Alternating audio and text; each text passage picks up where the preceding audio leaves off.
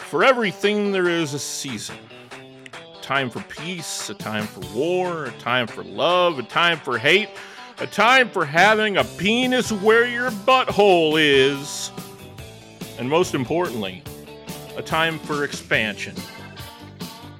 This week on the whole ball game, the 1993 MLB expansion draft. What's up, Lakers? I think it's safe to say, Gabe, that your time is up and our time is now.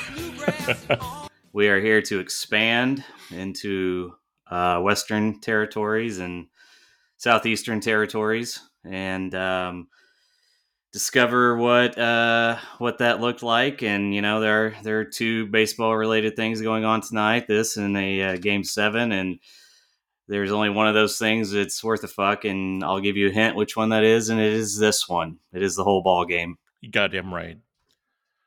It's an interesting thing to tackle. As a kid, I remember this happening and not really understanding how it worked. And so I was intrigued, obviously. You got two teams coming into the league, and they get to choose players from other teams to populate their team. And I guess it makes sense, right? But how the fuck does this happen? How does this work?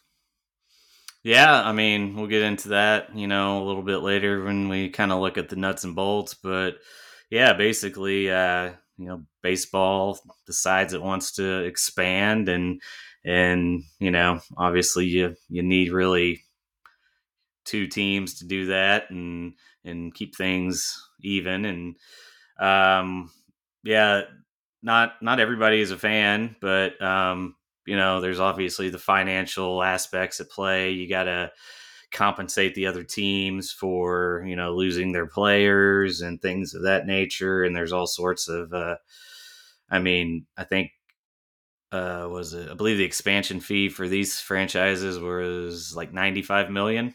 $95 million. Yep. Yeah. So that gets split up amongst the other teams. And, but there was also, you know, we'll talk about it later, but you have these are two National League teams. So why the fuck do we have to give up our teams? Why do we have to give our players up, says Jerry Reinsdorf. I don't think that's very fair.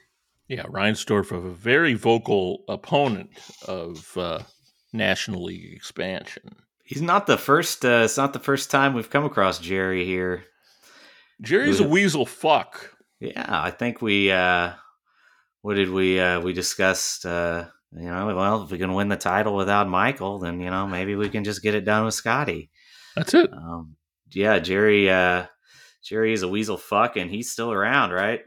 Yeah, he sure is. He's hanging on by a thread. I imagine he's got to be close to death. Yeah, they kind of do that, don't they? Yeah, the rich ones, you know, they always find a way. They have some, you know, room full of young boys. They suck their blood to stay vibrant. It's funny you should mention that, Gabe. It's funny you should say that, Gabe. You know, Dad had a room in the basement. We weren't rich family, really, but he needed his young boys. Well, thanks, Rick. Appreciate you popping in again this week. Yeah, unfortunately, you know, this is the expansion, I believe, took place a little after Rick's career. I think he might have missed it by a couple years. But fuck, you know, Rick could have been a Marlin. I could see that out there going 1-2 with Charlie Huff. It wouldn't feel right unless he had the tall cap. Oh yeah, that's true. Yeah. You know, those teal Marlin ones were a little, you know, we'll see here later on, but there was a lot of teal in Florida. Still in 90, is. Yeah, 93. So this is the last time that expansion counted and mattered. These are the last two official Major League Baseball teams that count and matter. No coincidence. This happened prior to 1994. The expansion post 94, we got the Diamondbacks and the Rays. So, coincidence? I think not. Garbage. So tell me, you said you remember this. You kind of remember it happening. Mm-hmm. I myself, I had a Rockies starter cap. I had a Rockies t-shirt. I was all about the new gear. I remember this cunt of a teacher in 5th grade, Mrs. Neal, yelling at me because I forgot to take my Rockies cap off. See, our teacher would let me wear my caps if I wanted to. You could wear a hat. Just you had to remember to take it off when Miss Neal came. Miss Neal looked like the granny from fucking Looney Tunes. Oh, okay. Yep. So she's got the long denim ass Knee dress. socks. Yeah. No, she's got like a long dress, just Oh, okay. fucking covering everything. Big bouffant white hair. Smells like white diamonds. What a whore. Yeah, yes, as your mother has let us know. Um, and anyway, so but you had to make sure to take Rest it in off. peace, Mom. Yeah. Absolutely. Goes without saying, really. Um, so I would forget to Gone take my. too soon. I didn't want to go there with your mother, but I'm glad you said it. So it's true. It's not it's not a lie. But I'd forget to take it off, and Miss Neal would lose her shit, and so I eventually lost my privilege to wear my baseball caps in class, and that's my fault, I guess. I learned my lesson that I don't deserve anything, and if I do make a slight mistake that doesn't matter at all to anything, then I will be butt fucked and punished for it. So, Correct. anyway, little side note. When it happened, I certainly sided with the Colorado side of things, mm-hmm. right? Because it was cooler. The logo was cooler. The mountains in the background, it's just cool, right? Yeah. Dante Bichette fucking ruled. Mm-hmm. It just made sense to root for that team and not for the dipshit team in Miami. Yeah. The teal could be a little alienating. Plus the Marlins. I mean, what? It's a fucking fish, man. Here's what that team is. So that first logo is just like it's like a black F, and it's got the fucking marlin wrapped around it or whatever. Mm-hmm. So I wear that. I get one of those hats too later on. I wear that fucking thing, and I think this guy was like an assistant principal or something like that. But he sees me wearing this, and this is a large, probably early 40s Southern African American gentleman with a voice of thunder, and he's probably like 6'3" and 300 pounds. And he sees me in this hat, and he asks me if I am a fisherman and I like to fish, and does the F stand for fish? So that's what the fucking Florida Marlins were to me. People thought you were a fisherman if you wore no that one gives a fuck fucking hat, because it's a marlin. Oh, Fisherman Blake. I'll tell you one thing. I am a fisherman. I am not. I went fishing once in my life when I was like 7 years old, and I had to take a fucking shit, and I had to go shit out in the woods and wipe my ass with a dirty ice bag that I was on the fucking ground. Wait. Oh God, that's right. Is that the first time you found a penis where your butthole is? No, see, everything was where it was supposed to be at that point. Okay, got it. Yeah, it wasn't until I met Tim McCarver around the World Series in '91 that my butthole and penis flipped. But then it went back to the same. It did it. It's weird. Just anyway. Dick butt Downing. Yeah, DB. But yeah, so that's kind of my early childhood memories of those two franchises. Plus the baseball cards are pretty fucking awesome. You had two new teams, and I remember being really gung ho about that in '93. Well, yeah, it's like there's not much else for a kid to care about, right? Like the hats, the t-shirts, the jackets, the cards are the most accessible. Yeah. Especially then, you could get a pack of cards for $1. I mean, yeah, even tops for. I want to say when I first started getting cards, probably '93 it's more expensive, but in '87, I think packs tops were like 50 cents at the grocery store or something like that. Yeah, I mean, when Stadium Club came out, I think they were $3 a pack. Yeah, those were high end. Yeah. A buddy of mine down the street, Mike Jenkins, had his dad bought him like a case of shit. Stadium Club. Jesus Christ. Yeah. He had like binders full of cards, and I remember going down there and just looking through them and just being in complete awe. He's the kid who every time I went to his house, I asked if I could listen to Tuesday's Gone by Leonard Skinner. Because he and his dad both are big metalheads. Yeah, and you listen to Dr. Feelgood by Metallica too, right? By Metallica, correct. Fuck you, Blake. Well, hey, I just want a little action, brother. But yeah, I think because I remember there was some sort of I feel like there was a David Need autograph very early on. We'll come to see David later, but yeah, so those were the childhood memories of these two franchises, really. But before we can get to that, we have to actually get the franchises in existence, don't we, Gabe? I think we're gonna take a little look at something here. We got a little about 10-minute or so clip. I'm sure we'll have linked up. So in the show notes, you'll click on this. This episode obviously is going to be a little bit different. There won't be a ball game, right? For at least another week. But the link in the show notes is to a sort of amalgamation of the different cities that were vying for this team in 1993. They all put together these videos to sort of pitch Major League Baseball and the owners on what city should get the expansion teams. And so in the video, you have, I believe, 5 different metropolitan areas, we'll call them. Yeah. Looking for the expansion team to come to their abode.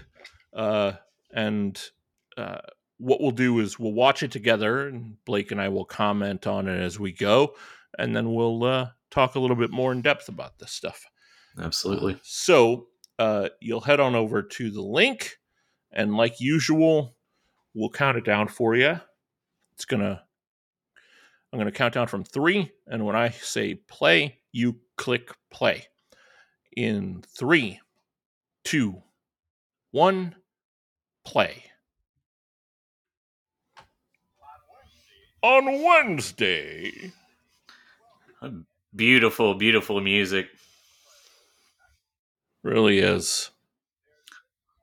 Buffalo, Colorado, San Francisco. No, I'm sorry, South Florida, Orlando, Tampa Bay, interesting, and Washington, D.C. Yeah, they got that one done. Didn't they? First up is Buffalo. Yes, without editorial comment. We'll note it that.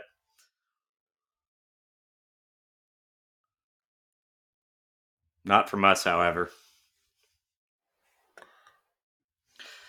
Look at this dump of a stadium. This stadium is not appealing. They put some stock into this stadium, and it's and they got Larry fucking King pitching it. I was going to say, does this sound familiar to you? Buffalo, New York. Hello. Did he touch you? It's like, and then the porn music starts. We have porno. We're in Buffalo. Larry King fucking, yes.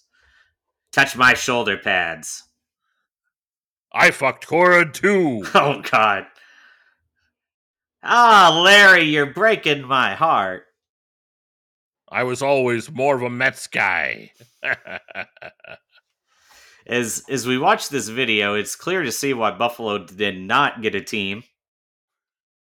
Warren Spahn. Yeah. Willie Stargell. Warren Spahn and Pops couldn't get it across the finish line. Willie Horton, too. All advocating for Buffalo to get their team.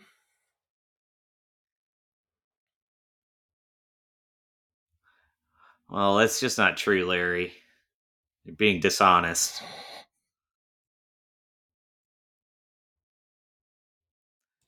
Buffalo is the natural. Natural for expansion, they say. Denver. Look who it is. Hey, it's Uke. Hit his music. Let me tell you something. Uke clearly has more pull than Larry fucking King. Obviously. As you came through the door. Look at that magnificent basement he's in. Yeah, he's got the pool cues racked up behind him. He's got a collection of old Jim Beam bottles. I was gonna say, what are those? They look like wood carvings of some sort. Yeah, it's bottles. The collectible Jim Beam bottles. Denver, about as ready as a city can be. The new stadium, I think, does them a lot of favors here. Open air, natural grass, 40,000 seats. And it is. I mean, it ends up being a beautiful stadium. Yeah. Still is this day.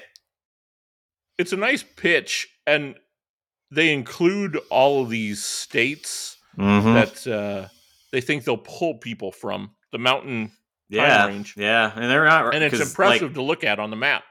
Yeah, because all that, I mean, prior to the Royals coming along, the Cardinals were the farthest west team, and all that area, basically it was St. Louis fans, and then the Royals come in, and I'm surprised Orlando here really didn't get the team, but I think it's clear why they still haven't had a team, and it's about, what they're claiming in the video is that they have so many tourists come to town during the summer that they're saying people are going to come and watch baseball. No.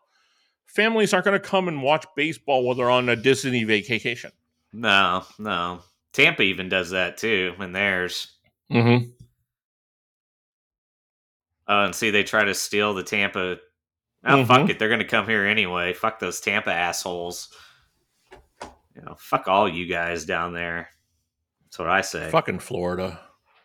Fuck Florida. That's my stance. As I prepare to get on a plane. Hey, there's Tom Lawless. Who's showing clips from the 1987 World Series for some reason. Yep. Hey, it's baseball, man. Well, I know, but it's I'm going 4 to years Disney later. World. I guess. Did they do that in baseball? See, that's the pitch. They're trying to pitch, including tickets to see the Orlando Rays as part of a vacation package with Disney tickets. Outstanding. Look at this dickhead. Yeah, well, it's interesting to see the two that won, right? Yeah. Compared to the rest. And South Florida is... I think there's one man in particular that gets it done for South Florida, and we'll find that out later. I'm intrigued. It's not this dipshit, though. It is not. If you aged this guy about 50 years and gave him about 25 pounds and cut off about 7 inches of height... I should know this man. I know him. I know him, but I cannot put my finger on it. Oh, here we go. Yeah. Wayne Huizenga. It all comes back to video stores, doesn't it? Blockbuster. That's the other thing. Yeah. It's the Hispanic audience. It's big. I'm sure they appreciate the Christopher Columbus celebration there. Just throw that in there, the dumb fucks. I mean, my God. Christopher Columbus Jubilee. As you're talking about the Hispanic population.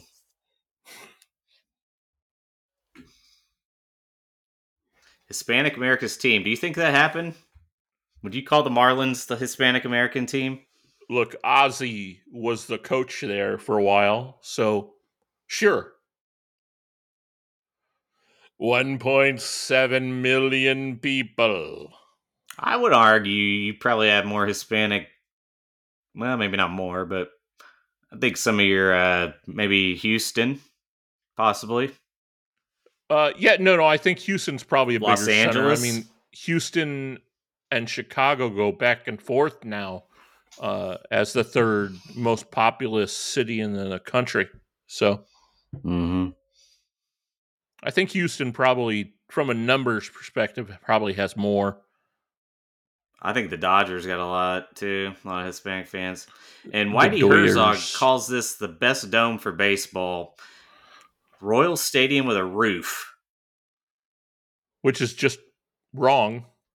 Ah, it's blasphemous. Like they claim they built this for baseball specifically, and they're touting the dimensions of it with Mr. Pat Summerall here giving the pitch. But my God,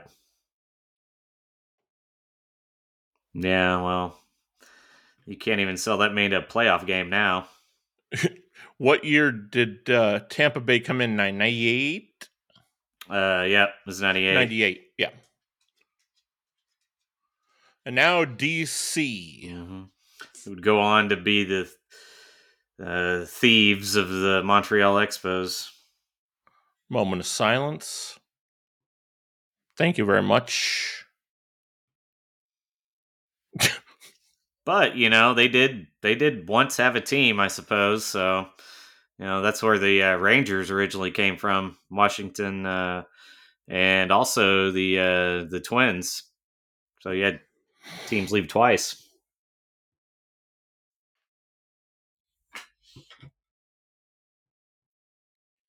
Going with the man on the street way of doing things here. Just talking to randoms about how they need a baseball team. And that last DC. Gentleman appeared to be a date rapist.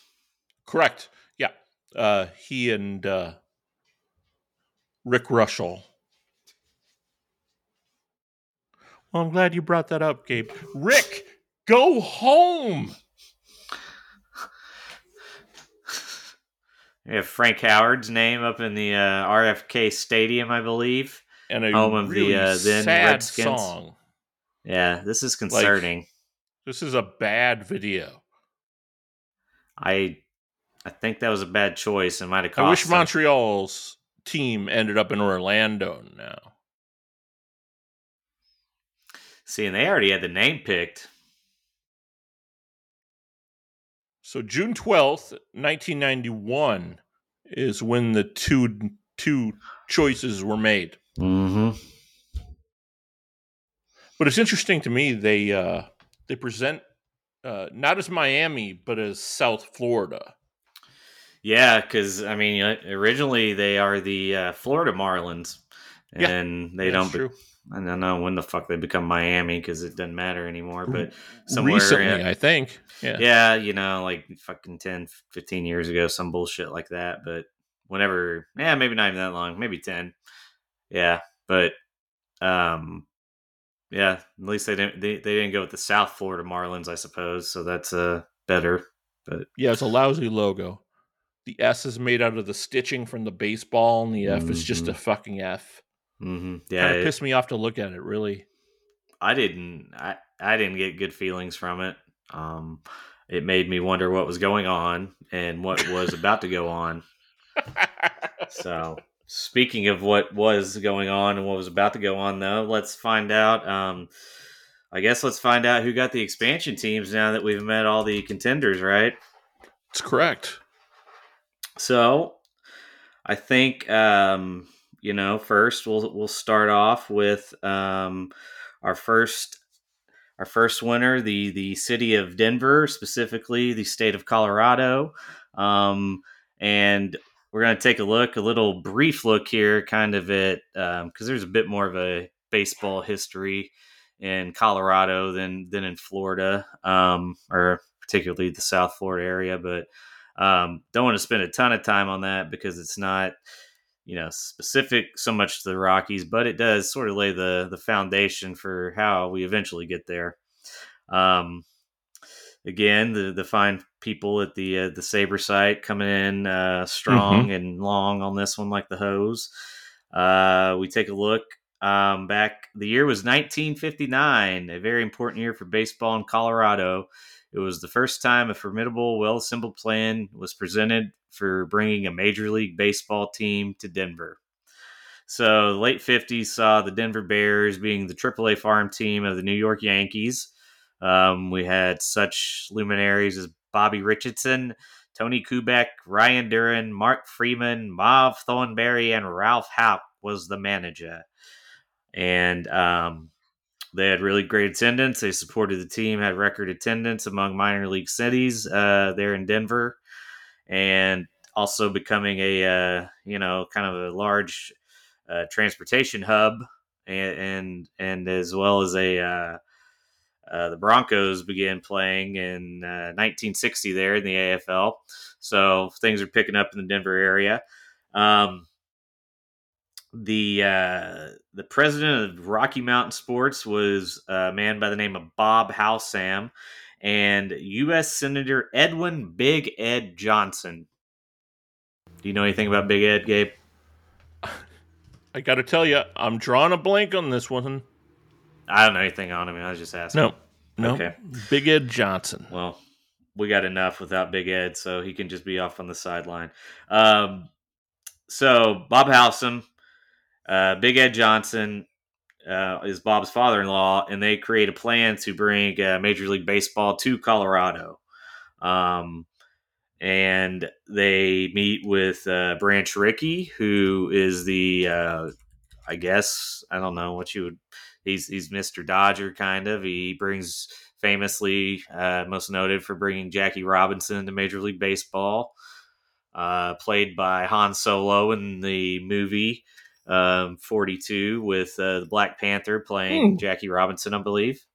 So, have you seen that movie, Gabe? I saw about a half an hour of it. Are you familiar with Jackie Robinson? I heard he was popular at one point. Mm-hmm. I'm not fully familiar with his record or anything like that. He played baseball in Montreal for a while. Did he? What a guy. Yep. We'll get to Jackie one day, I'm sure. Kind of probably had something important to do. So they meet with Branch, and Branch is like, "Yeah, fuck yeah, we need baseball more throughout the country."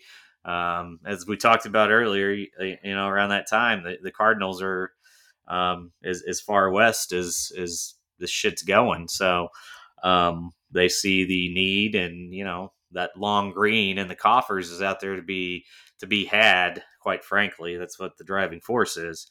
And look, we're going to talk about the draft itself, and the question that keeps coming up for me as I go through it, the results from the thing, and who was picked and who wasn't, and all that, and who was available to be picked.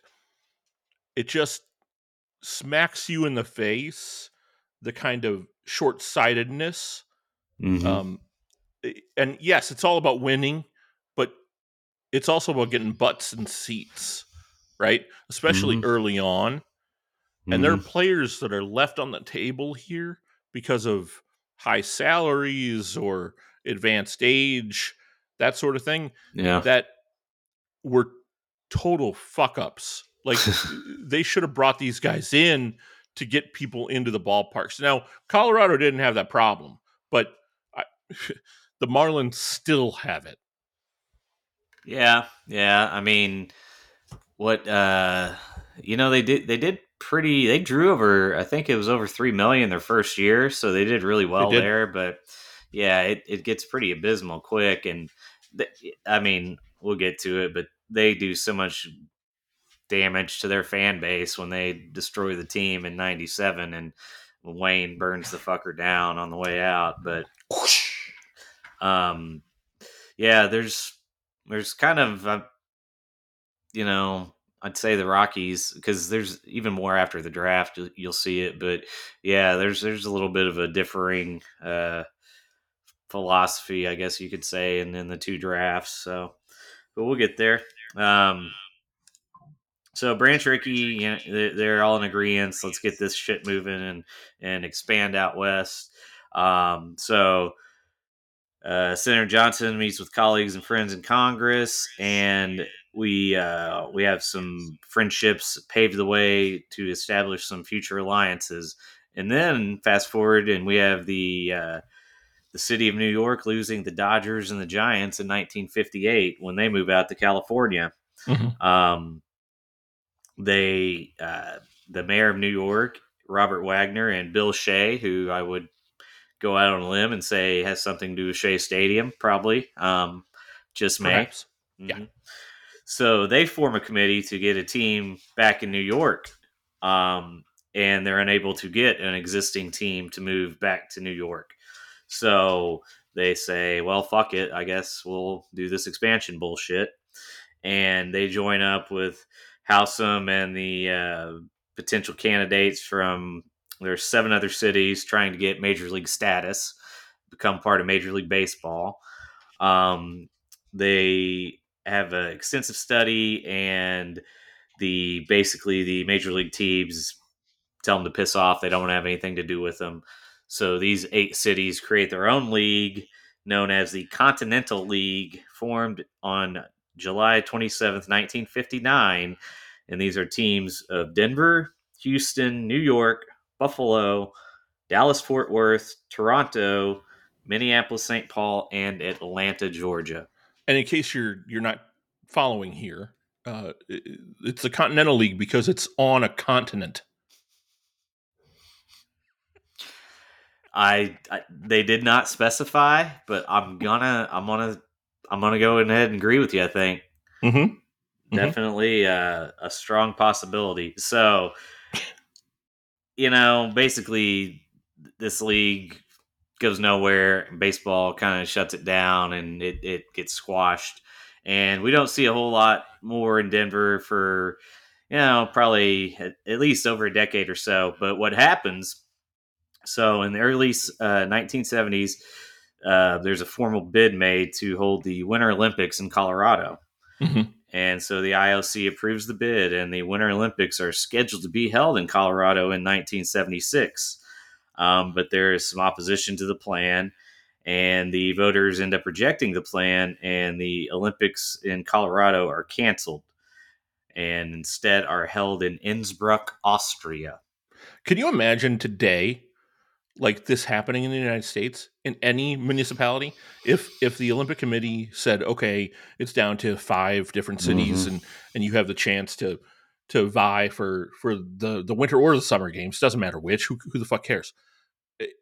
And the residents of the city decide to vote against having the Olympics. I remember in 2000, gosh, I guess it was 2008. Yeah, it was 2008.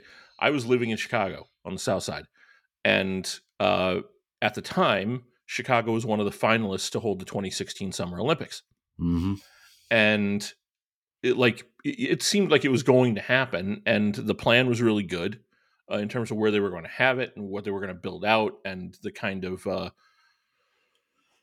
just cool renovations and shit that was going to happen on the South Side of Chicago, pretty close to where I was living at the time, by the way. And I was very excited about the prospect of this, because ultimately, like, you think about the economic impact to the area. If you own or you rent in the area and you have the ability to fuck off for 2 weeks and rent your shit for some giant amount of money to somebody coming in who needs something close, and there's not enough hotels to hold the people, and there weren't. It seemed like it was a very feasible thing to happen. And as a matter of fact, a lot of real estate was sold on the South Side of Chicago on the off chance that Chicago would win. Jesus Christ. And then they give Mayor Daley the ability to stand up there and flush the entire fucking thing down the toilet, because the minute the man opens his mouth, he sounds like a fucking dipshit from Chicago. And they were the first of the finalists eliminated, and the city wept. But my point is, like, it's a really interesting time, obviously, in America in 1976, that the citizens of Denver were like, you know what? Yeah, Olympics, now fuck off. I appreciate your support, Gabe. Thanks for your vote, buddy. Yeah, with their loss, I guess, was Innsbruck, Austria's gain, I suppose. Speaking of Austria, don't we have a listener in Austria, don't we, Gabe? When that part of the big data? We do, yeah. Yeah, we got people in fucking Austria, motherfuckers, pull that all right? shit up real quick. Almost positive. We're fucking practically in 7 different continents now. We are, practically. Mm-hmm. Let's see here. By location. Essentially. Yes, indeed. Ireland, Germany, Austria. Look at that. And Bosnia and Herzegovina. Both. Anybody? Both of them. That's correct. India. Our pals in India getting a kick. Our cricket fans in India getting a kick out of this shit. They're getting spicy. Uh-huh. And in 1, 2, 3, 4, 5, 6, 7, 8, 9, 10, 11, 12, 13, 14, 15, 16, 18, 22 states. So chew on those nuts. Yeah, that's. But yes, Austria among them. Mm-hmm. So, shout out to Austria today and in 1976. I believe Arnold Schwarzenegger also from Austria, right? Governor. I'm a cop, you idiot. Oh, it is not a tumor. I'm Detective John Kimball. And with that, we lost our listener in Austria. That's the end of that. So, thank you. It was a good run. Yeah. Thank you, pal. Hey, how's your territory doing, pal? So, the Colorado sports scene is shaken for several years. Some people called it a black eye for the state. Promoters were hesitant to submit bids to attract other sporting events. Some said tourism suffered, with Denver becoming known as an airport city on the way to the mountains. In time, the city rebounded, and its desire to attract major sporting events was renewed. The Denver Convention and Visitors Bureau president, Roger Smith, not to be confused with the Roger Smith from American Dad, the alien, and many other monikers. One of my favorite being Krispy Kreme McDonald's. Let's see. Roger Smith vowed to attract major events, including national conventions and sporting events. This eventually led to a successful vote to finance a new Denver Convention Center. Presidents Rex Jennings and Shelby Harper of the Denver Chamber of Commerce created the Denver Metro Sports Committee. This eventually led to support for the Denver Nuggets of the NBA and for the NBA All-Star Game, which was held in Denver in 1984. This in turn led to the NCAA Final Four basketball tournament held in Denver in 1990. With these successes and the improving economy, sports fans again set their sights on a Major League Baseball franchise. So, things are bouncing back. The fucking Final Four was there, so that's kind of a big deal. Not quite to the level it would get, but I believe that was I think Duke beat Kansas that year. It was supposed to be the year I don't know, UNLV maybe. It didn't fucking matter. It's a baseball podcast and a basketball podcast, so fuck it. I know that Christian Laettner was there, and he fucking sucks. So, Marvin Davis is a wealthy oil investor, and he's wanting to own a big league ball club and bring it to Denver. Oh, well, hello. I'm a Marvin Davis. I love baseball. I love money. I love oil. Come to Denver. Let's play some baseball and dig for some oil. Yes, that Marvin Davis. Exactly. Thank you. There was reports that Marvin tried to purchase the White Sox in 1976. I love the White Sox. I hate Jerry Reinsdorf. I love oil and the White Sox. And then the Baltimore Orioles in 1977. Dance, you fucking monkey. But I'm not opposed to birds either. I love oil and birds and baseball. Let's play some baseball in Baltimore. Well, now, Marvin, you say something interesting, and I have to ask you about it, if you don't mind. Oh, you okay? Ask away, Breaker. Yeah, so you love oil and birds. Now, do you ever find these two loves ever conflict? Like when your oil gets on the birds and Well, kills them? have you never deep fried a turkey? I have not actually. No, no. You dip a turkey in oil, it becomes something better than itself. Oh, Jesus Christ! Yes, it does. Do you not like fried chicken? I do. Yeah, I do like fried So do chicken. I. Well, Fried Oreo is only a close second. you didn't mention that earlier when you were naming all the other shit you like, so I wasn't sure. Oil and chicken. I didn't say what kind of oil I liked. It's true. Thank you for keeping me. Canola. Uh-huh. That Burger? is. Is that an Oreo? Yes. Okay. Well, what an unexpected treat. I didn't know Marvin was going to stop by. Thank you. So, obviously, as we see, Marvin has a need for a public spokesman, and that man would be Larry Varnell, the past president of the Colorado Sports Hall of Fame. He needs to help Marvin as he tries to get a team, and he says Marvin told him this. Perhaps you could say this. I'll say it, and you put it into Marvin's words. You find the team, I'll write the check. Well, I'll tell you, I'll take any team there is to take. I love oil. I love baseball. Find me a team, by God. Exactly. So, in 1985, there are reports that the San Francisco Giants might make a temporary move to Denver to facilitate the construction of a new stadium in San Francisco. We know they eventually get that stadium, but it's not till, I think, 99, I believe. Other rumors involve the Pittsburgh Pirates, the Cleveland Indians, and the Minnesota Twins as well. So, we know none of those things happened, but the closest possibility appears to have come in, which will come to no surprise, as we have learned that Marvin is a wheeler and a dealer. He was negotiating with one Mr. Charlie Finley of the Oakland A's. Also, I believe former owner of the White Sox, wasn't he, Gabe? He was. You know, Charlie. Mr. Davis. I'm gonna come out and see you at your house in LaPorte, Indiana. We're gonna sit down behind your rolling green hills and your white picket fence, and we're gonna talk about this this Oakland Athletics ball club that you currently own. What I'd hate to see happen is for it to fall into hands of others who might take the ball club to some terrible city in the desert in the future. It would be a terrible, terrible thing to happen. And so I want to take care of your Oakland Athletics the way they need to be taken care of. You understand? I also like elephants. And that is how that happened. Now, really though, Charlie O'Finley had I think it's his main house in LaPorte, Indiana, about 10 miles from where I grew up. We would pass it regularly on the way to the next town over.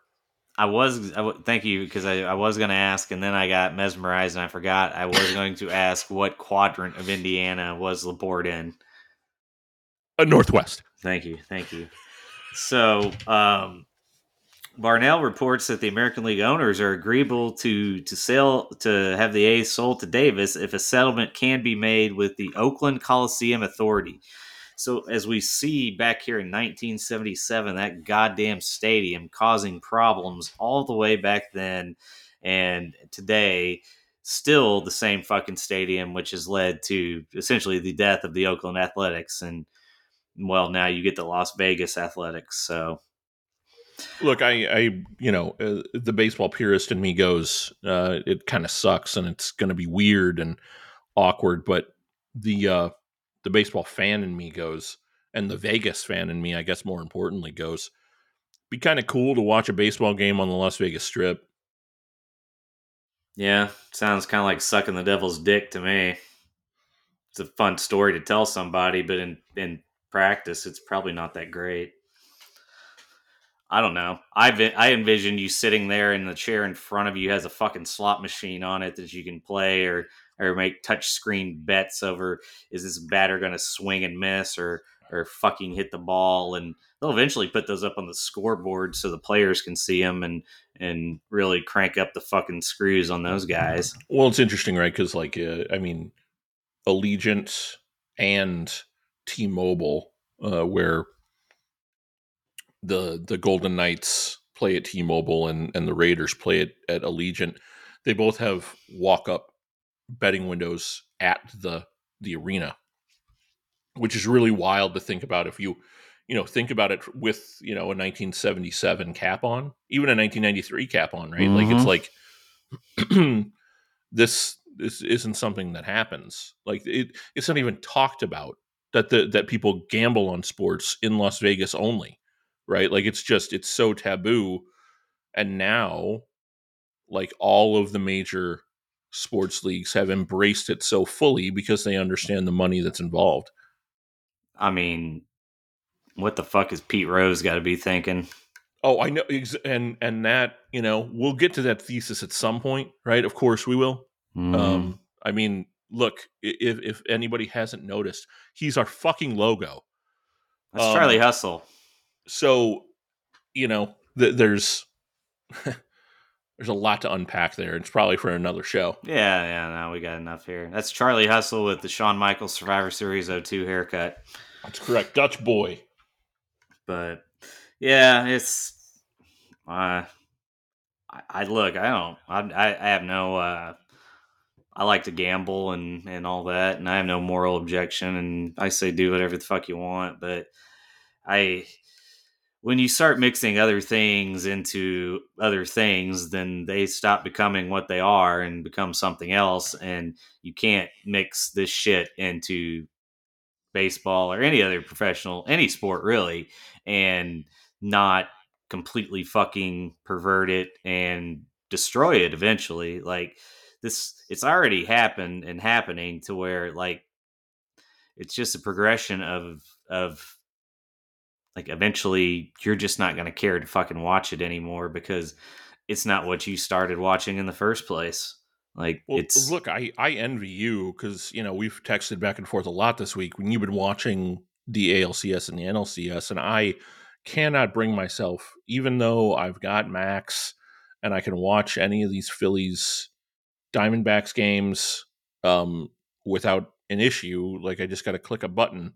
I can't bring myself to do it. Everything's so goddamn busy, and it's just like I don't care about either of these teams in any real way.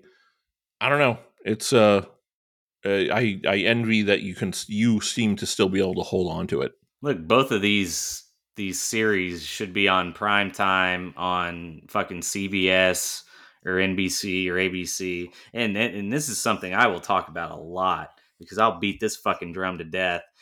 I think the Fox picking up fucking the presentation on Fox it just didn't click like all the other networks seem to be able to make it fucking work. Like once it goes to Fox, it didn't fucking look right. And and it didn't matter if it was NBC, ABC, or CBS. Like they all had a different look, but it was all fucking great. And then it gets, it's post 1994. Fox gets the fucking contract, I think, in 95 or 96. Mm-hmm. I believe the 90. Is it the 90? I think the 96 series is the first one on Fox. It's 96 or 98, one of those two. I know 97 ends up being back on NBC, but it's been on fucking. There's a lifetime of baseball fans. If you are probably, if you're in your 20s, you have never seen a goddamn postseason baseball game on anything other than Fox or fucking TBS. Like that doesn't count. TBS is for the Braves, by the way, but it's the Braves station. It's the super station. TBS, the Correct. Braves station. It's fucking in the name. Anyway, where were we? So we're gonna sell the A's. Parties cannot reach their settlement. The sale gets canceled. And then we get a second proposal, 1979, 1980, when a, quote, official of the Oakland Coliseum made a public disclosure that the Oakland Coliseum would consider a cash offer to allow Finley to break his lease and sell the team to Davis. Rumors circulated that a deal was close to completion, but Marvin Davis denied the rumors and the sale was never completed. So Marvin denied those rumors. Wow. Marvin eventually loses interest in bringing a team to Denver. If you I can gotta believe. tell you, I've lost interest in this nonsense. I'm gonna find me a basketball team. And that ends up being the genesis of Space Jam. And Marvin Davis begins an alien basketball team. Correct. Marvin the Martian, right? Mm-hmm. Which is not bad. That just came to me. Yeah, it's pretty good. Yeah. So the Denver Baseball Commission shifts their support to John Decal and his family. The Decals had purchased the Denver Bears from Gerald and Alan Phipps in 1984 and renamed the team the Zephyrs. Zephyrs, that's right. Yeah, Zephyrs, New Orleans Zephyrs. That's what they end up becoming anyway. Mm-hmm. So, the Zephyrs are a prosperous team. They do well there, and it's assumed that Dickow, I guess I'm just going to go Dickow, is the likely and assumed new owner of the expansion team.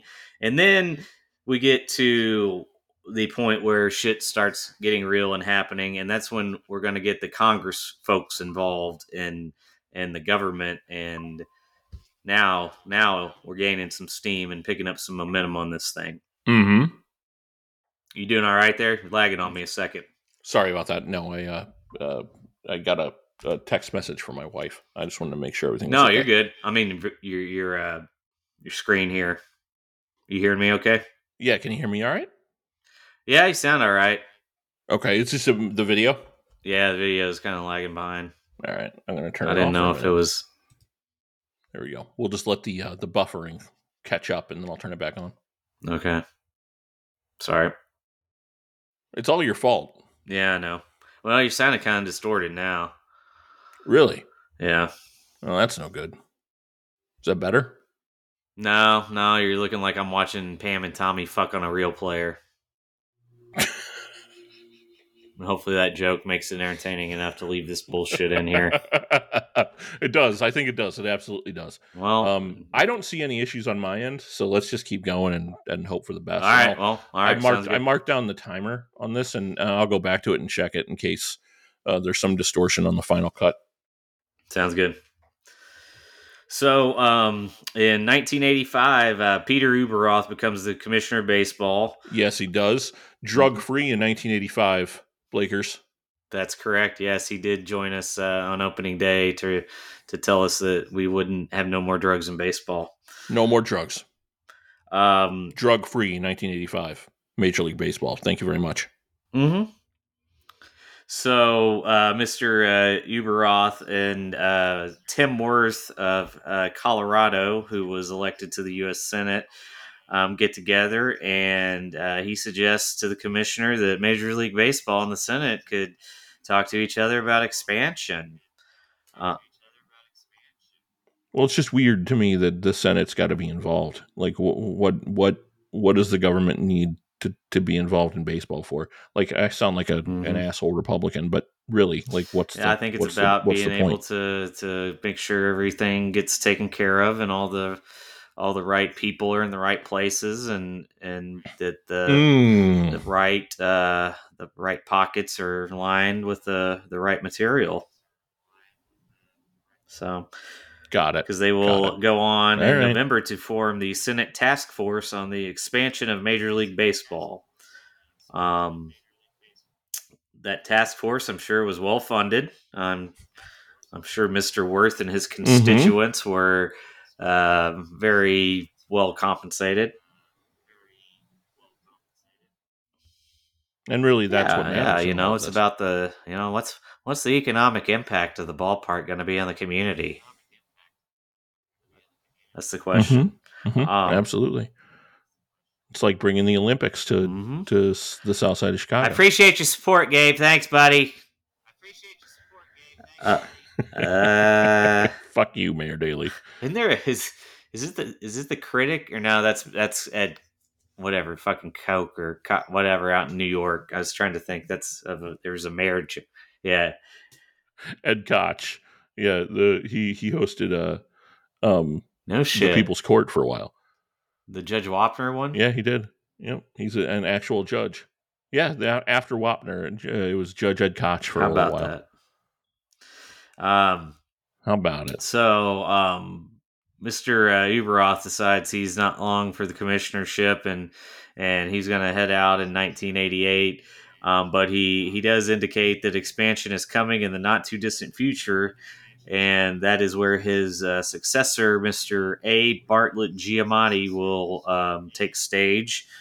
You will possibly remember him from the 1990 Donruss collection. There's a beautiful shot of him sitting very regally at his desk. If you're familiar with that, Gabe.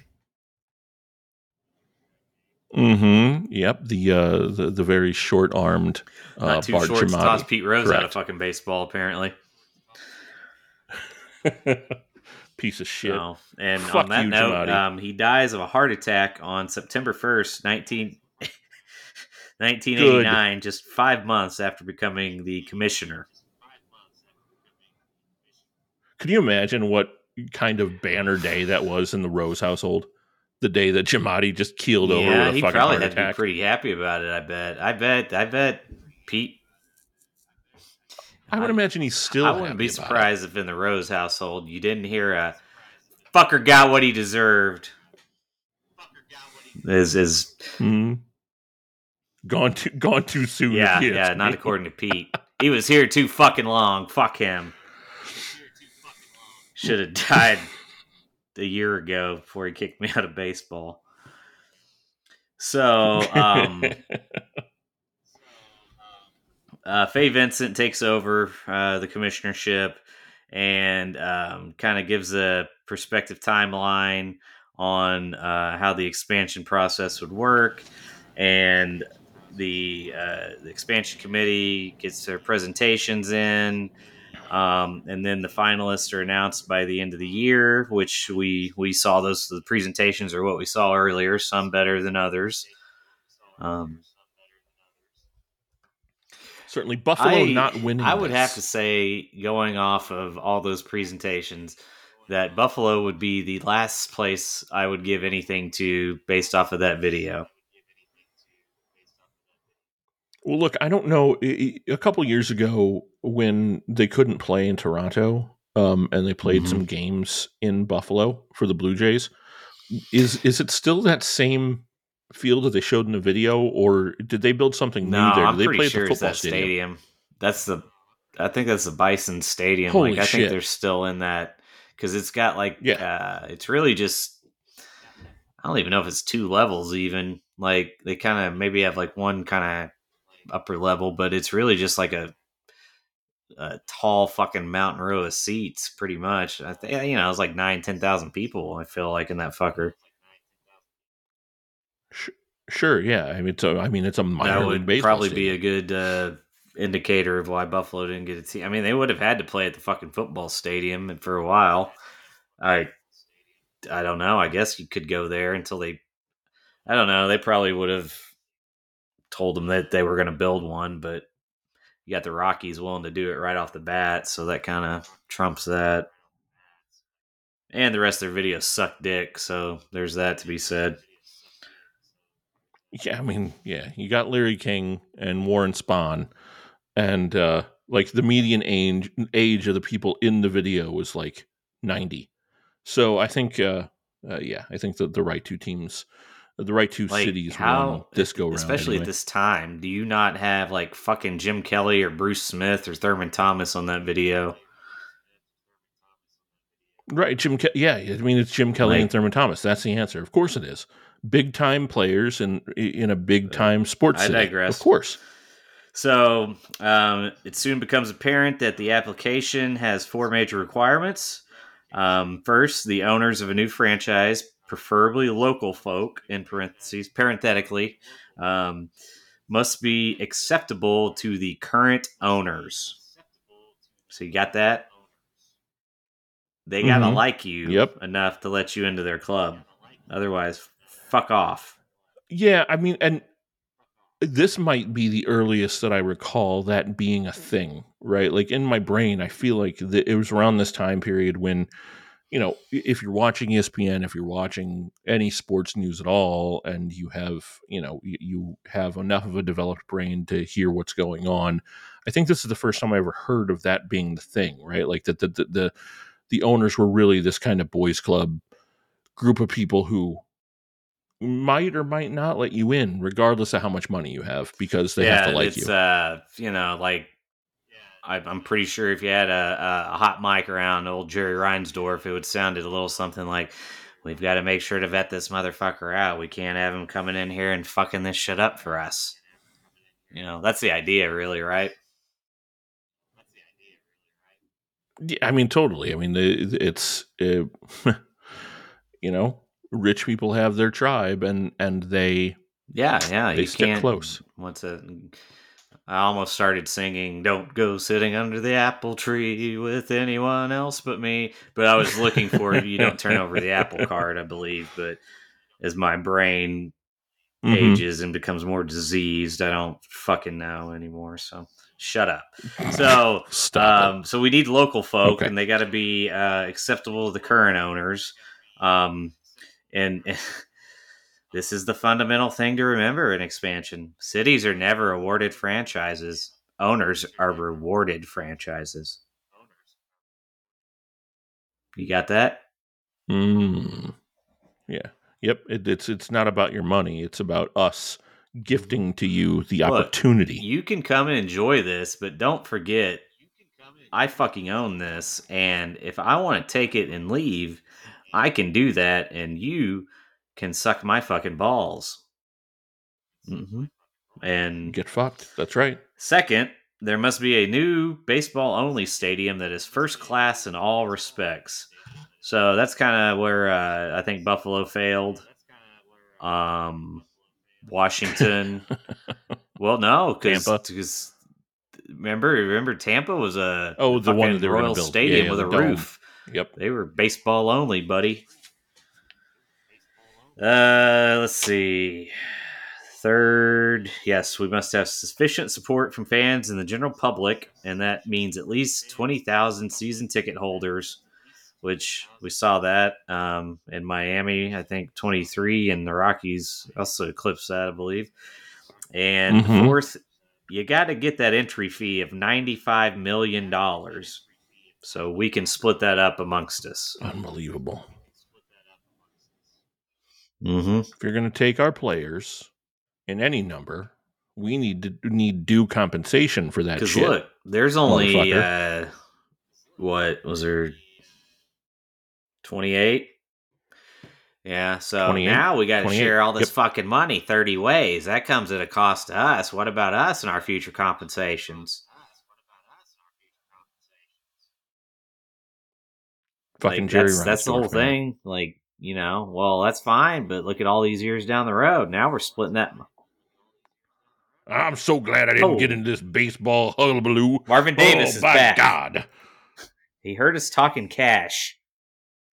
Baseball's for the birds, and not the Orioles. Don't make that mistake. Have you ever had a like an exotic bird omelet, Mr. Davis?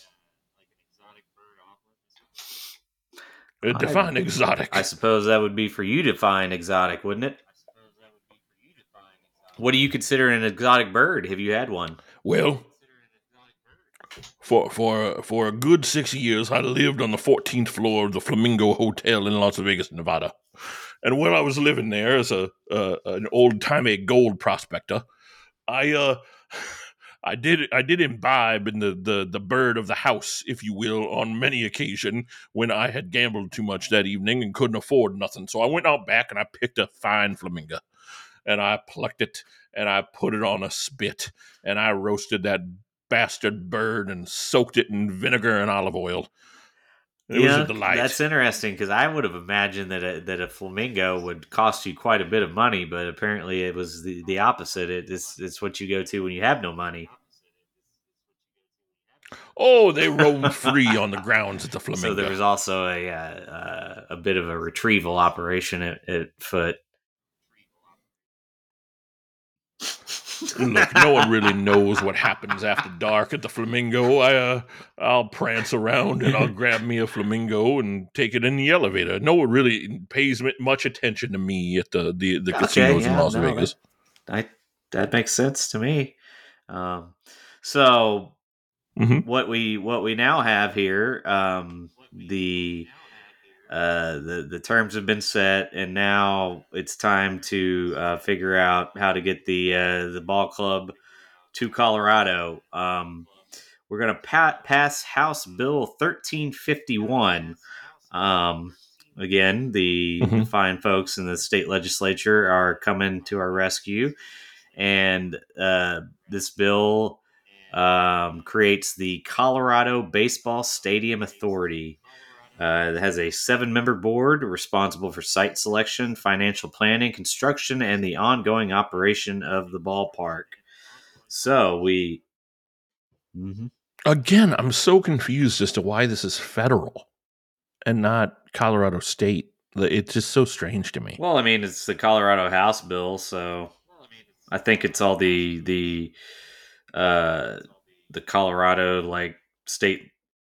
Yeah, it's like it is the state of Colorado. Okay, all right. No, I thought Colorado it was House bill. Okay. So basically, they're just putting together their fucking whatever you want to call it, board, task force. They're trying to just make sure they check all the boxes to make sure everybody gets what they want out of this thing. The bill also creates an 18-member Colorado Baseball Commission tasked to conduct the election campaign and any activities necessary to support the prospective owners and meet the requirements set by the Major League Baseball Expansion Committee. So this commission would go out of existence once the mission is completed. So working to put themselves out of a job like, fucking, I don't know, I guess social workers or something.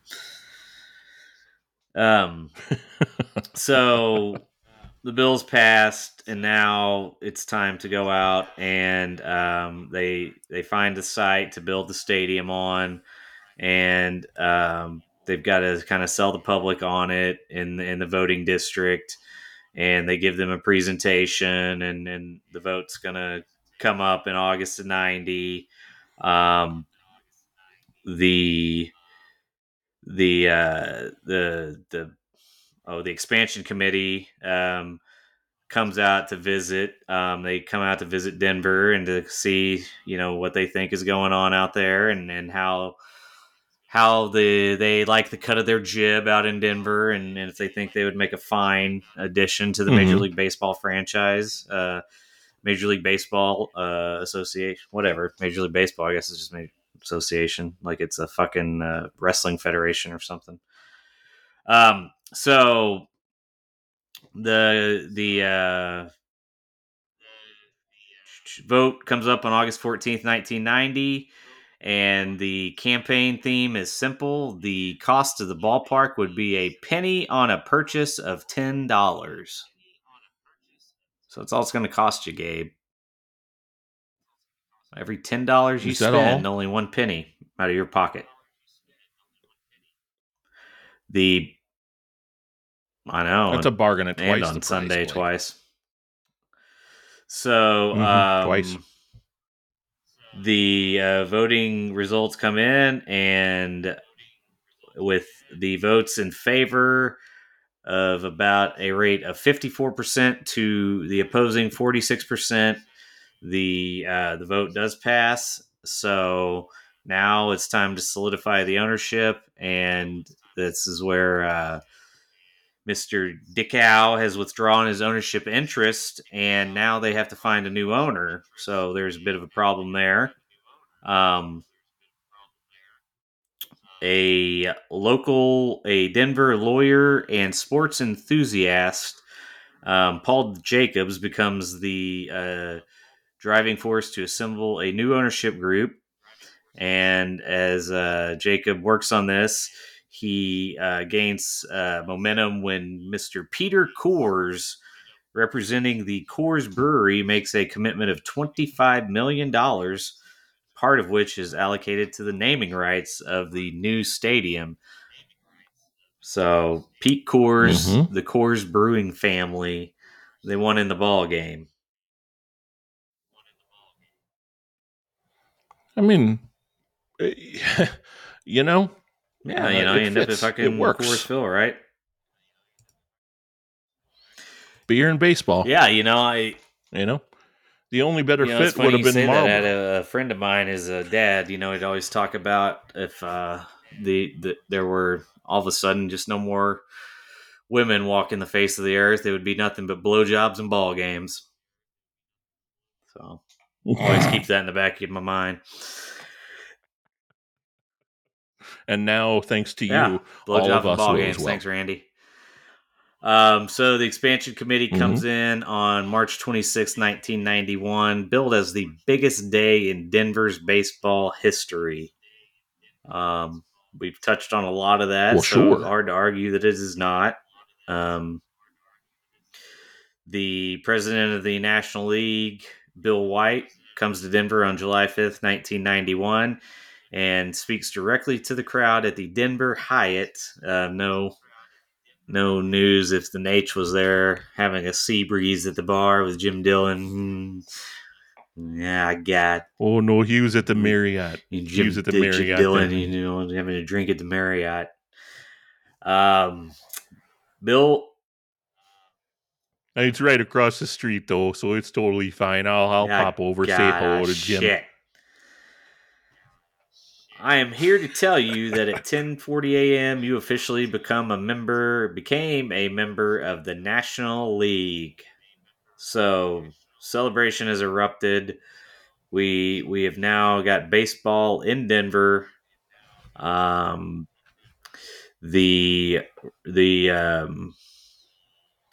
see, what do we have here? What do I want to touch on here? Basically, the front office, the ownership, they assemble the front office, and not a lot of really interesting things here. A bunch of names that are just, I don't know, nothing too important. So they assemble the front office, and that takes us basically to the October 27th date where Don Baylor is named the first manager of the Colorado Rockies. We saw Mr. Baylor last week, didn't we, Gabe, on the ball game? We sure did. He looking beefy. That's why as they called ever. him Beefy Baylor. There you go. So that takes us pretty much to the expansion draft, and don't want to get too much into that until we touch on the other location that we're going to get to. So that is kind of the background, the story of what ends up happening and the lead up to bringing baseball to Colorado and what becomes known as the Colorado Rockies. Yeah, I mean, we talked about the because of the giant crowds in Arlington. We talked about opening day in '93, and we'll get there. We'll talk about it down the road. But opening day in Colorado is massive. Still the largest attended baseball game of all time. 297, right? Hanging from the rafters. Yeah. Dante Bichette picked up that big nasty giant right up over his head. Slammed Andres Galarraga, the big cat. That is correct. That is the Andres Galarraga, so big nasty. We kind of know, obviously, as we have lived this some years better than others, but we've lived this time between this expansion and present day, so we kind of we know what the Rockies have been. We don't have to wonder what will happen. There's an article written by a gentleman named, I'll call him Grocky, I guess, Nick Grocky from the Colorado Sun. And it's called "What's Wrong with the Rockies?" 3 decades on, winning baseball is still a struggle in Colorado.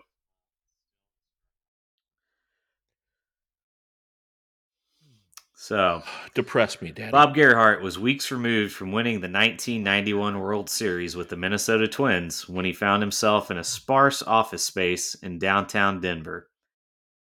He had accepted a job as the first general manager of the Colorado Rockies, an expansion team still more than a year from first pitch. He could already see ahead to the hurdles. Gebhardt held tight to a briefcase full of notes with names of players and coaches and candidates for manager, anybody who might help a burgeoning ball club off the ground. I looked down at my rental desk. Jesus. And there were 2 paper clips. That's it, Gebhardt said earlier this summer. I said to myself, what in the hell have I done? I just left a well-oiled machine in world champs, and now I don't have anything. Gebhardt was the Rockies' 3rd employee, hired by men who would later go to jail for embezzlement or face bankruptcies or otherwise fade away. Their instructions to him were clear. Build a team with limited means that might soon overtake the Broncos for prominence in a football-mad city, convert Colorado sports fans into Rockies fans, and sell tickets without spending too much money. Doesn't sound like a problem, right, does it? I believe they call that a recipe for success. That first Rockies team, Gebhardt was told, should not exceed $8 million in player payroll, even as most other clubs cost near $55 million, even as the Florida Marlins, the Rockies' partner in Major League Baseball's 93 expansion, entered with a seemingly unlimited budget. This is a football town. We didn't know how well we draw, Gebhardt said. They made it very clear to me they want us to be as good as we could, and we needed to win. Now, as the club celebrates its 30th anniversary this year, the Rockies remain a mixed bag of successes and failures. The team did draw fans, lots of them, and immediately, with 4.4 million tickets sold in their inaugural season. Jesus Christ. Crushing a league record that still stands. So, still to this fucking day.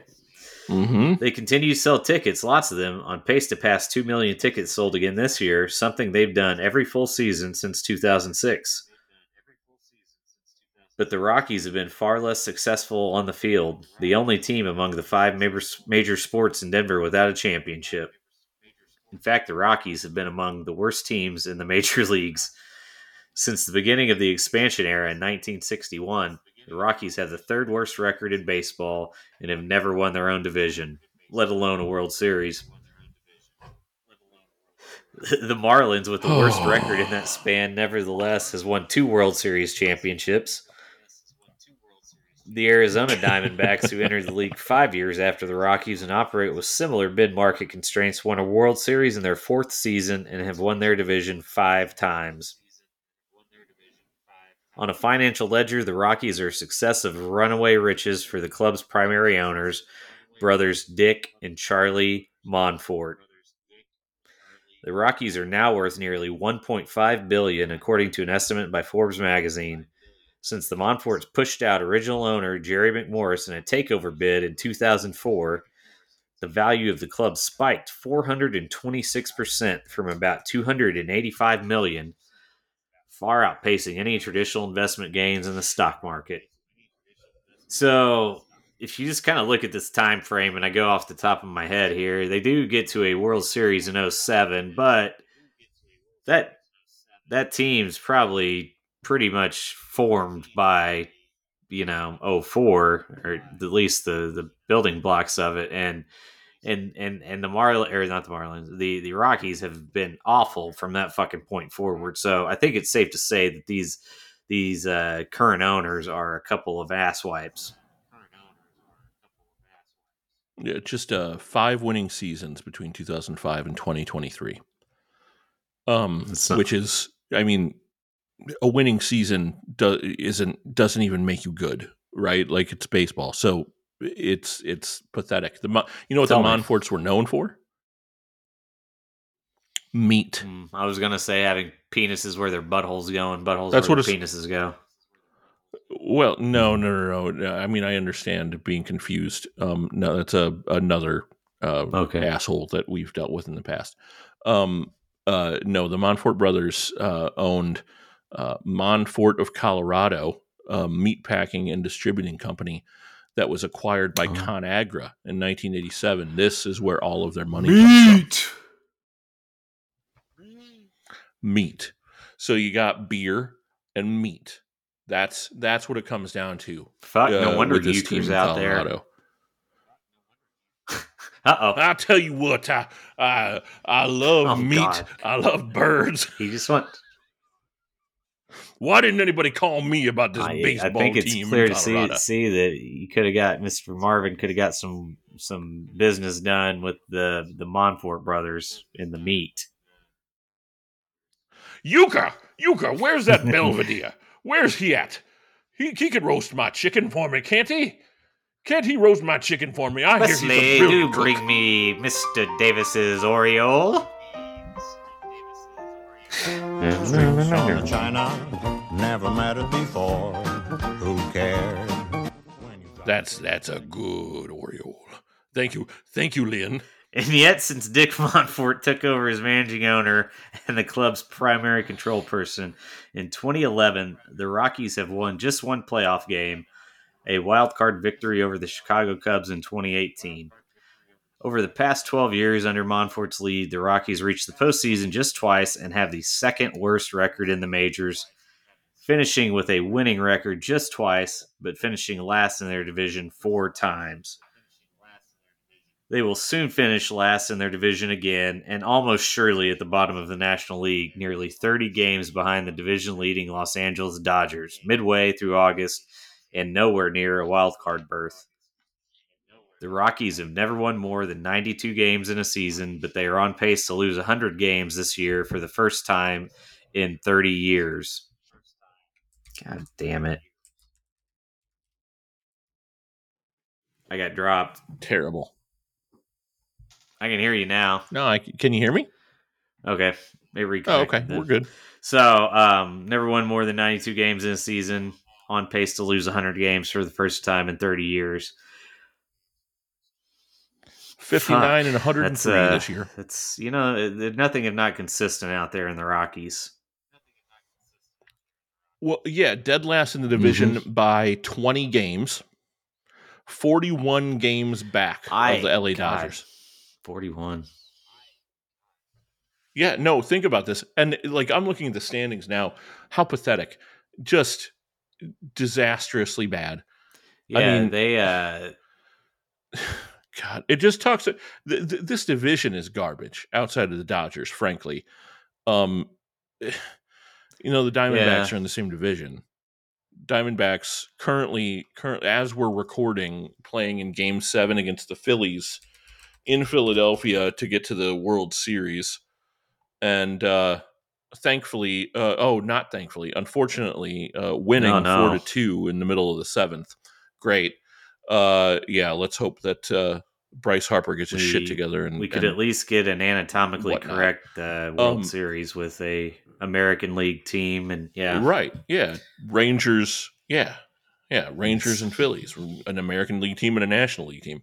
Go figure. But the Diamondbacks were 84 and 78 this year, 16 games back of the LA Dodgers, 16 games back. And they made the playoffs and are about, unfortunately, to make it to the World Series. How does this track? How does this work? This is another conversation. We'll get back to this. It's, as we continue down the line, but Colorado's bad, but the whole division sucks. Baseball playoffs are fucked up. Like it's broken. What this is not. It's I've seen what it was. I see what it is. I know which is better. It's not hard. Mm-hmm. Like I get it. I don't have the financial obligation or the have to consider that, but I also believe that if you do things correctly in the right way, that your gains can be much larger than things you can see on a piece of fucking paper, and make the game be bigger than what it is. And you have to have a vision, though, and I don't know if there's much of a vision left anymore. It's just fucking numbers on a piece of paper. Yep, the vision is AI ads and pitch clocks and monetizing every aspect. Yeah, that of the sounds screen. great, man. I can't wait to be like on my deathbed and have my fucking face screen shield lowering in front of me and playing me advertisements, and I can, like, you know, fucking pay him money to not do it, maybe, but I'm probably gonna have to watch some of them anyway, and then I'll just fucking die there. Like it's like fucking Michael J. Fox in Back to the Future when Baseball. he's the screen in his house and it's needles. Yes. Yep. Put on channels 17, 24, 36, 48, the Weather Channel. Watch five things at once, put down the little visor to see who's calling. Mm-hmm. And Needles is there to offer you some kind of fucking embezzlement deal. Hey, honey, who's calling? Oh, it's just Flea. Flea's calling to call you a fucking bitch, Marty. Like, who? Could you work for a man that looks like Douglas J. Needles? McFly. So I'm not sure where we were after that, but the Rockies have been sucking, and it says a reckoning may be coming. The Rockies. Are you skeptical? Well, look. But we talked about this last week. Bud Black is the longest tenured manager in Major League Baseball. Which is wild to think about, right? So what's actually going on in Colorado? If he's losing that many games, like he's got what's going on there? 5 freezers full of Montfort meat in his fucking basement's what he's got. He's buying fucking stock in the company by buying stock in the beef. And look, like the interesting thing is the roster, the Rockies roster this year is not that bad. It's not setting the world on fire. Certainly their pitching could use a lot of help, but I mean, you've got Chris Bryant. That was a bad deal, I think. I don't know that he was the guy for them. I mean, they made the worst fucking trade I've ever seen in my baseball life when they traded Arenado to the Cardinals for basically nothing and gave them part of the fucking money to pay his salary too. Like, that was the amazing thing to me. Well, I mean, they did this. They did basically the same thing with Trevor Story. So like, it's not a good situation, but they're not the worst talent. They're not the team with the least talent they've always in baseball. Got a decent offense because of the conditions there. They've always got tough, shitty pitching because of the conditions there. But I don't know. They've just you had the same people running the fucking place forever. Like, it's not not like one day all of a sudden you just get the right players. Like, if you have that much consistent shittiness, then it's from the top down probably. But before opening day in '93, the Rockies said they had already sold 28,250 season tickets. That excitement for tickets continued as Coors Field was being built, so much so that the Rockies altered the park's plans to increase the number of seats by 7,000 to 50,000 in total, with the addition of a third deck in the outfield. Over the years, those seats saw fewer and fewer fans and eventually became dead weight. In 2014, the club converted seats to a rooftop party deck. Good thing I didn't say a rooftop party deck. Or I could have said a poop deck too, I guess, if we wanted to get blue with it. Eyebrows up, pal. Season tickets appear less attractive than the team's early years. The Rockies don't release season ticket sales numbers, but lower bowl seats behind home plate and the dugouts are often readily available on game days. Yeah, I'd imagine that's probably pretty much in a lot of baseball places, because you know why? You've let the fucking game go, you stupid fucks. That's it. I mean, we talked about it a million times, and we'll talk about it a million more times every time we watch one of these games from anywhere from the mid 80s up until 1994. You've got 35, 40, 45, 50,000 people in the stands in the middle of the season when there's plenty more cool shit to do in the middle of the summer anywhere in the country. You've got that many people in a baseball stadium, and today you do not. Even though there's more to do at a baseball game now than there's ever been in the history of the sport. Oh fuck. Have you? I mean, you go to fucking what? Kansas City games. Stadium. They got a it's about everything but watching the fucking game. You gotta they got a goddamn little fucking baseball field for kids to play on and shit. And yep.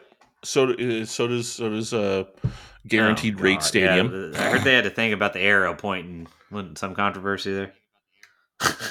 Straight down, baby. Mm-hmm. Yep. They lost 101 games this year, so it's perfectly appropriate.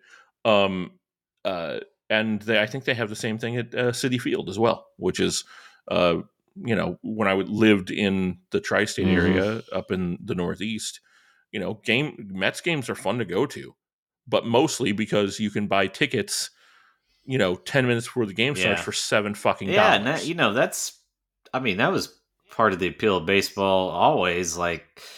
Even back when you could get 60,000 fucking people into one of those stadiums, and you could go buy a cheap ass seat whenever. But I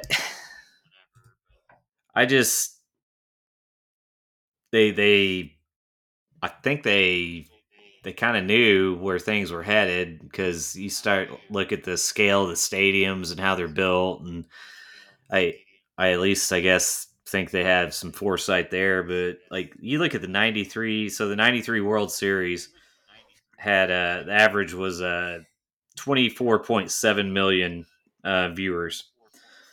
So there's 20, or not the average. The average was fucking 17 something, but so about 25 million people watched the World Series in 93. The playoff games and shit this year, 3 million people are watching them, something like that. And I mean, and that's not all think about fucking that. That's streaming and all that kind of shit. You can take that argument and sure, there's some of that, but look, you can look at fucking playoff games and they got open seats in the stands. Yeah, swaths of open seats. So you tell me, when it used to be better, or is it better now? Is this the peak we're living in? Yeah, is it just nostalgia? Is that why people want to talk about baseball from 1993 or 1986 and don't give a fuck about it today? Is it just because of nostalgia, or were things really? I think it's just nostalgia better for things being good. So it's both. It's like the little girl in the taco commercial. I don't know that commercial, but my only reference for why not both is when the doctor and Family Guy asks Peter Peter asks him if he's flirting with him or whatever, and he says, "Why can't it be both?" It's a prostate exam joke, I believe. But so back to the tickets. You can get the tickets.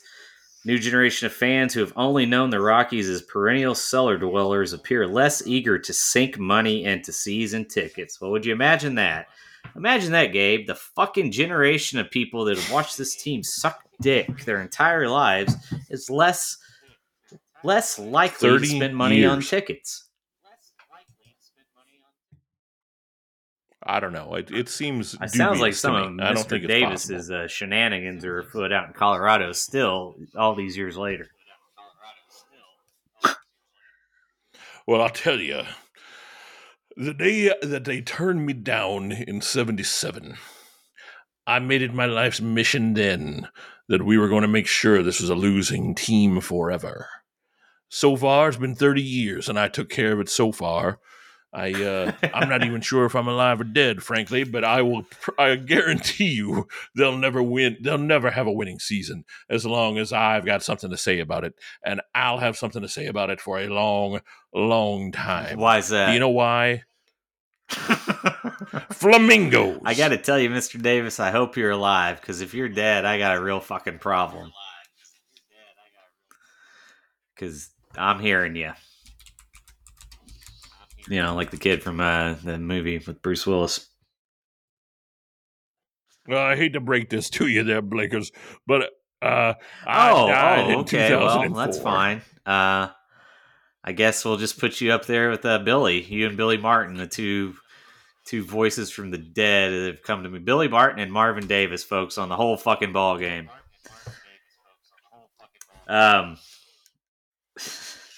The Rockies, with their league worst record, have seen attendance dip this season. Hang on, I could pop them. Any mention of? Do you happen to know how you passed away, Mr. Davis? Well, it's a long story, but they all are.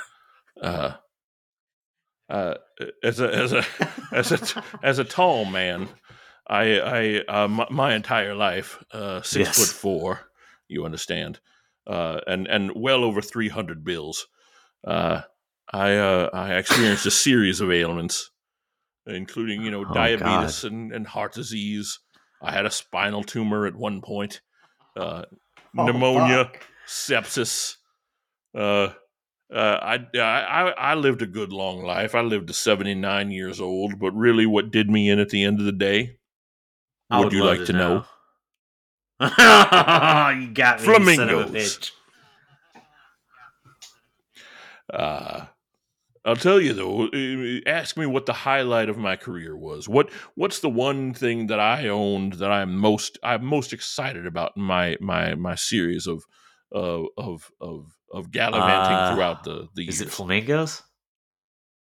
Oh, god damn it. It's not. I always fuck that up. What is it? For a time, I was the proud owner of the Beverly Hills Hotel. Wow. That's something. Yes. I was about to ask, have you ever Heenan? Seen Bobby the Brain Heenan out there? He's very notable, very famous man in Beverly. Bobby had residency the entire time I owned the hotel. Did he have any of his famous baloney blowouts there with Gino Monsoon? Oh. Only 3. Uh-huh. I was there for the first. I brought the Flamingos. It was a delightful affair, I've got to tell you. Mustard on flamingo. You wouldn't think that mustard and flamingo with white bread is a delicious sandwich, but it is. I'll tell you right now. Fries up nice. Wow, yeah, no, really that does sound pretty good. A little butter, maybe toast it. Yep, we toast it up real good. Actually, it's really this guy's really interesting. He was good friends with Aaron Spelling. He loosely based the Carrington family on the TV series Dynasty on the Davises. They even filmed at holy shit, at Marvin's that's crazy. Colorado home. Yeah. Interesting life. This Marvin Davis. Thank you, Mr. Davis, for letting us be a small part of it. Don't really know what you're gonna get when you're expanding, and we got Mr. Davis and fucking made my pants expand. Hey, what's this? Orioles and Flamingos. Big fan of the exotic birds. That gaminess just sets me off right. Good exotic bird sandwich. There's nothing like it. Did any of the proprietors of the Terry Garvin School of Self-Defense happen to come by to those blowouts? Well, I've got to tell you, look, as a 300-pound man, one that did appreciate a blowout of any sort, bologna, salami, masticcioli on occasion. I didn't pay much attention to the others in the room. Gino was a good man. Gino gave me a run for my money in terms of big man, if you know what I'm saying.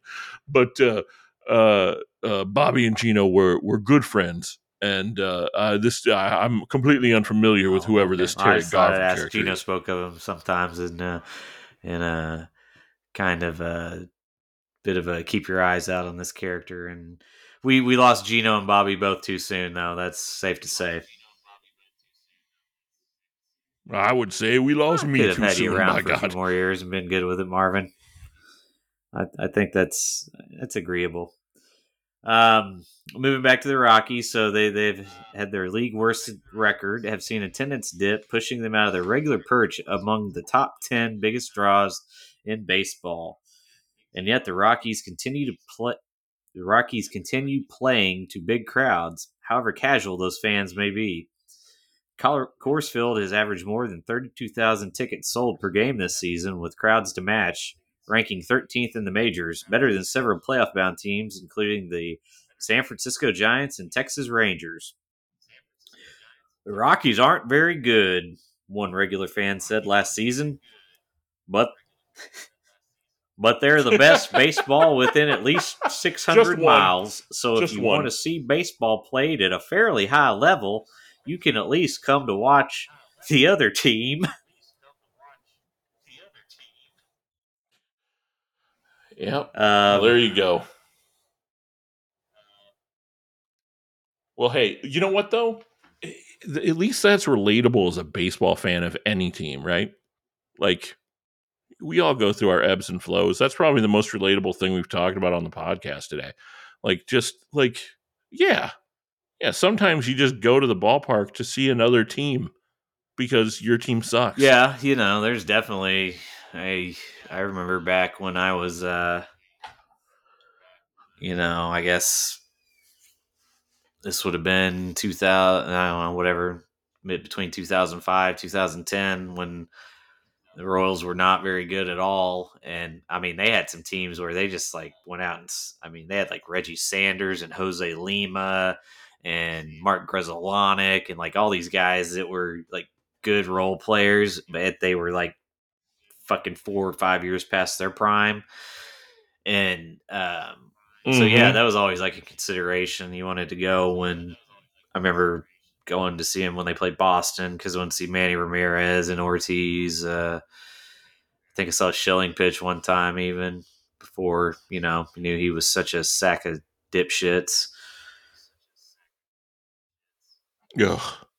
I'm sure you went and saw Jermaine Guy and Paul Konerko and Jim Thome. I didn't go till fuck you. I didn't go to a Royals game, I think, until like 05 or something like that. So, well, yeah, that would be the year to go see the White Sox. I was pretty disappointed when the White Sox made the World Series, if I'm being honest with you here.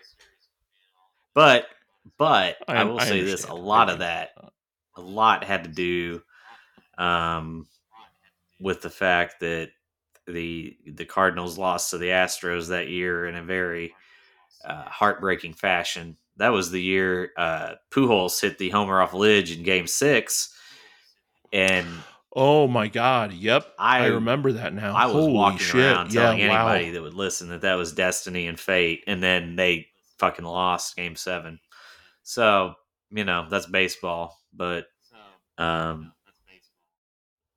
didn't have a lot of lust to watch that World Series. It could have been a very different World Series, frankly. Like, the matchups between Houston and Chicago were just, I mean, they got dwarfed. I mean, obviously they got swept, right? But like, St. Louis and Chicago would have been a lot more interesting and probably would have gotten a lot higher ratings. Yeah.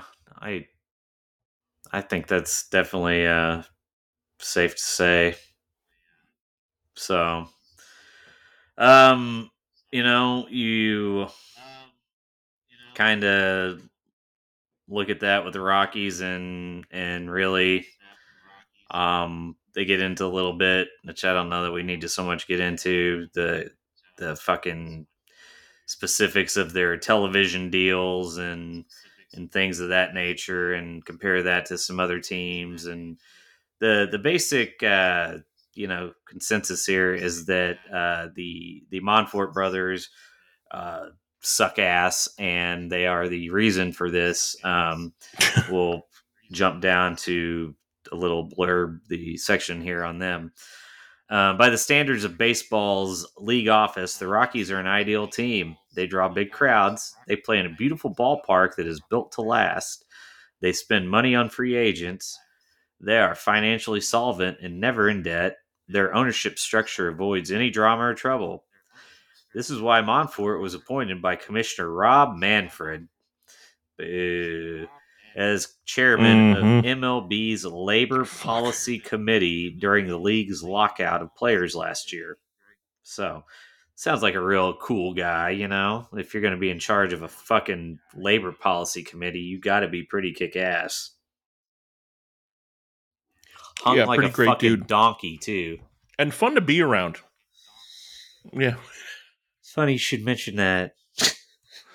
I had Davis donkey back. once. I didn't even.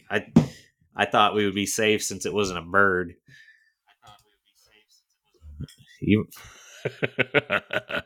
I'm a big fan of any kind of exotic meats. I prefer the birds because they're faster. And when I say the word bird, I think of a woman. And there's nothing tastier than a woman. Yes, that's true. It's better than a bird, I suppose. I do wonder though, if you did, not expire, what kind of just amazing mashups you would be experimenting with today with our cloning technology and whatnot. And you could clone, like you could make like a half donkey, half bird animal. You ever think of that? Do we not have a half donkey, half bird animal already? Oh, you son of a bitch.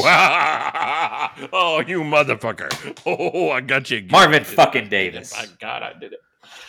Oh, that's tremendous. So we've Monfort occupies the middle ground among baseball owners, able to bridge a gap between the major market big spenders, your Yankees and Dodgers, and your smaller market penny pinchers, the Orioles and the Tampa Bay Rays. Orioles? Penny pinchers? I thought it said penny packer for a minute. Advantage Vonson. In their early years, though, the Rockies were in trouble. Then Colorado Governor Ray Romer and Denver attorney named Paul Jacobs found two Ohio business partners, Mickey Monis and John Antonelli. What did you send me? What is this? Oh, my God. I just finished eating an Oreo, and I thought I would let you know what I felt about it. He looks like the... the man that shows up at the end of Poltergeist? He looks like that guy. Yes. If that guy lived perfect. for another 20 years after that.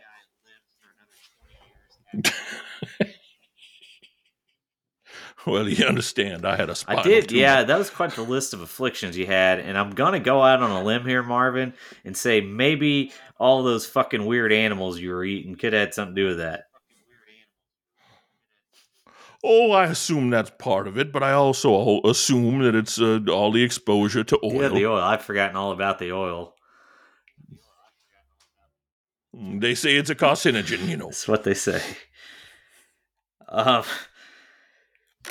That didn't last long. Monis was eventually convicted of embezzling $10 million from a pharmaceutical company, and he and Antonucci were replaced by a trio who included trucking magnate Jerry McMorris, uranium trader Orrin Benton, and meatpacking scion Charlie Monfort. Wow. All right. Petroleum is another carcinogen, I believe. Not petroleum. The other thing you say, uranium, neuronium. Can't just get uranium at any corner drugstore, Marty. I mean, not in 1985. No, not 1968. You can't. I don't know what it's like in 1985, but you can't just get it at any drugstore in 1960, whatever it was. Fuck it. McMorris, the primary owner, was pushed 55. out in the early 2000s after his trucking company went bankrupt in 1999. Charlie Montfort then persuaded his brother Dick to join the ownership group. Dick, never a die-hard baseball investor, slowly compiled more shares and power, pushing out McMorris as the club's point person, then overtaking Charlie as the club's biggest investor. Over time, Dick Montfort bought out shares of McMorris, Fox Sports, and KOA. That's what I was going to say. Like the campground? Camping place? Let's see. There's a chart here. Be, right? Well, this is the current owner, so fuck, that's weird. Charlie was trying to come up with some sort of like Korean Wrestling Federation or something, but I couldn't get anything. Charlie Montfort, by reputation a smart baseball mind, was pushed into the background around 2013 after a second arrest for driving under the influence. Yeah. Meat and beer. Right. I wonder if he was drinking Coors. Oh, come on. If he wasn't drinking Coors, and they caught him with a Miller Lite, can you imagine? Or not? I guess that's a bad example. With a Budweiser or a Bud Light or something like that. Can you imagine the ribbing he got when he got home? What was that? Jesus. What was that bullshit you were talking about on that Southern drink? Basil Hayden's. That's it. Basil Hayden's. I gotta tell you, that's one of my favorites. Washes down and nice. I was gonna say, I bet Mr. Davis had a little Basil Hayden's, hadn't he? Basil Hayden's with just a spoonful of honey. It'll relax you enough to fall asleep, and it'll soothe your soul.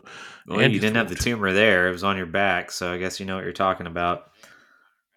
That's correct. I mean, look. If I could inject the Basil Hayden's into my spine directly, I would have done it. The doctors discouraged me from doing so. My lovely wife did ask about it, but they told her not a good idea. That's why they're paid the big bucks. I suppose not as big as you, though, right? Hey, nobody is as big as me. I'll tell you that right now. 6'4", 300 pounds. Thank you very much. The tumor got a hold of you. Hey, look. Yeah. I'm sorry. I had to take a drink because the Basil Hayden's is running low. You know. Oh dear. You see how I'm sticking my tongue out in that picture? It's just it's a dry sort of. You look very dry. You look like you had a dry tongue. Oh, that's sounding. Oh, Jesus. Oh, excuse me. I'm sorry. The tumor's pressing on my anus. Where is your anus, by the way? Just past Neptune. It's not where is your penis where your penis belongs? Don't pull that Tim McCarver bullshit on me, boy. Oh, God. So the Montforts own more than 75% of the Rockies, with Dick controlling a larger share. My dick controls every share. Estimated based on publicly available record statements and histories. The rest of the pie is split among a limited liability company of people that don't matter. The Denver Post and its head fund owner, some Linda Alvarado, owns a construction company and part of the Rockies, and a bunch of other people. So they say a takeover bid appears highly unlikely. And after former Broncos owner Pat Bowlen died in 2019, are you familiar with this story, Gabe? No, I don't know where you're going. No, I know who Pat Bowlen is, though. So Pat wanted to pass his team to his children, but his daughters kind of have a rivalry and end up basically taking this fucking shit to court and running it through lawsuits, and the lawyers and all, and eventually break down Boland's trust, and they sell the team to Rob Walton, heir of the Walmart family. So that's what they got for fucking fighting. They talk about Dick positioning the Rockies in a way to avoid any family fallout in the future, and he's installed his 2 sons in high-ranking jobs within the club. Because, as we know, as long as you have your family and your children in your enterprise, you're fucking safe and sound, and everything is good to go, right, Gabe? Yeah. Are you familiar with the television program Succession? Yes. Yep. A perfect example of how this is never a failure. Like, this is always the best bet. Yes. I was also thinking of the television show Monday Night Raw from 1998 to, I don't know, probably like 2010 or something. Mm-hmm. They run to WrestleMania with that. Should have been Triple H and The Rock, by the way, in 2001. You know, it's funny. I have really vivid memories of the run up to that WrestleMania because I was a sophomore or junior in high school. I don't remember which. Sophomore, I think. And I was dating a girl from the next town over who is a year older than me. And as you do, you share the things that you like with other people, whatever shame that brings upon you. And so that whole winter and early spring, when I was over at her house on a Monday, and that was pretty regularly, I would want to watch Raw, and she would watch with me, and actually, in retrospect, obviously pretended to be very interested in the McMahon storyline. And now I can't imagine it being the case that she was actually interested, and that she was just very, very kind. She wasn't and humoring completely me. fucking captivated by it around this era, but we'll agree to disagree. Go on. Oh. Yeah, no, that's kind of it. Oh. It's the first time I touched a titty. That's good. Yeah. Yeah, for sure. Yeah, I couldn't close the deal, but it was the first time I touched a titty. Did you say thanks for the tiz? Cool. No, you know what? I remember this. I'm sure there are plenty of stories like this of men of our age at this time of our lives, but it's burned into my brain and I'll never forget it. But we were in her room, which was in the basement of the house, and we were making out, and I would initiate the making out aspect of things that I could cop a feel, right? Because like I felt awkward just copping a feel because you kind of got to be into decent something, thing right? to do. She said at some point, she said out loud to me, "You know, we don't have to be kissing if you want to touch me." And I remember being mortified, like incredibly embarrassed. And she joined the Coast Guard and started dating some other guy that we all knew, and I was very sad. Wrestling, you know, I understand. I think I could understand how hearing that could throw up some questions. You know, just sort of like, just first sort of off, I'm going to ask my, she knows better than me. You know, like she's experienced is what she's trying to tell you. You know, if you get this thing hard, you can put it here. You can put it in 3 different places, actually. And for one of them, it doesn't even have to be hard. you can do whatever you want because I've got a vagina where my butthole is and a butthole where my vagina is. I'm sorry, I shouldn't have done that. I'm really glad that goes both hey, ways. We're about nothing if not equality here at the whole ball game. That's right. We so digress. Wrapping this up here on the Rockies. While the Rockies have been in total a losing team over the first 3 decades, Coors Field is a runaway success. 3 decades ago, the stadium helped revive a forgotten part of downtown Denver. The ballpark, now the 3rd oldest in the National League. Meanwhile, the club's owners continue to squeeze what they can out of the city. In 2017, Dick Monfort balked at signing a new lease at Coors Field and pushed the stadium board to the 11th hour before a deadline for renewal. The unspoken threat wielded by owners across all sports is they can simply move the team to a more generous city.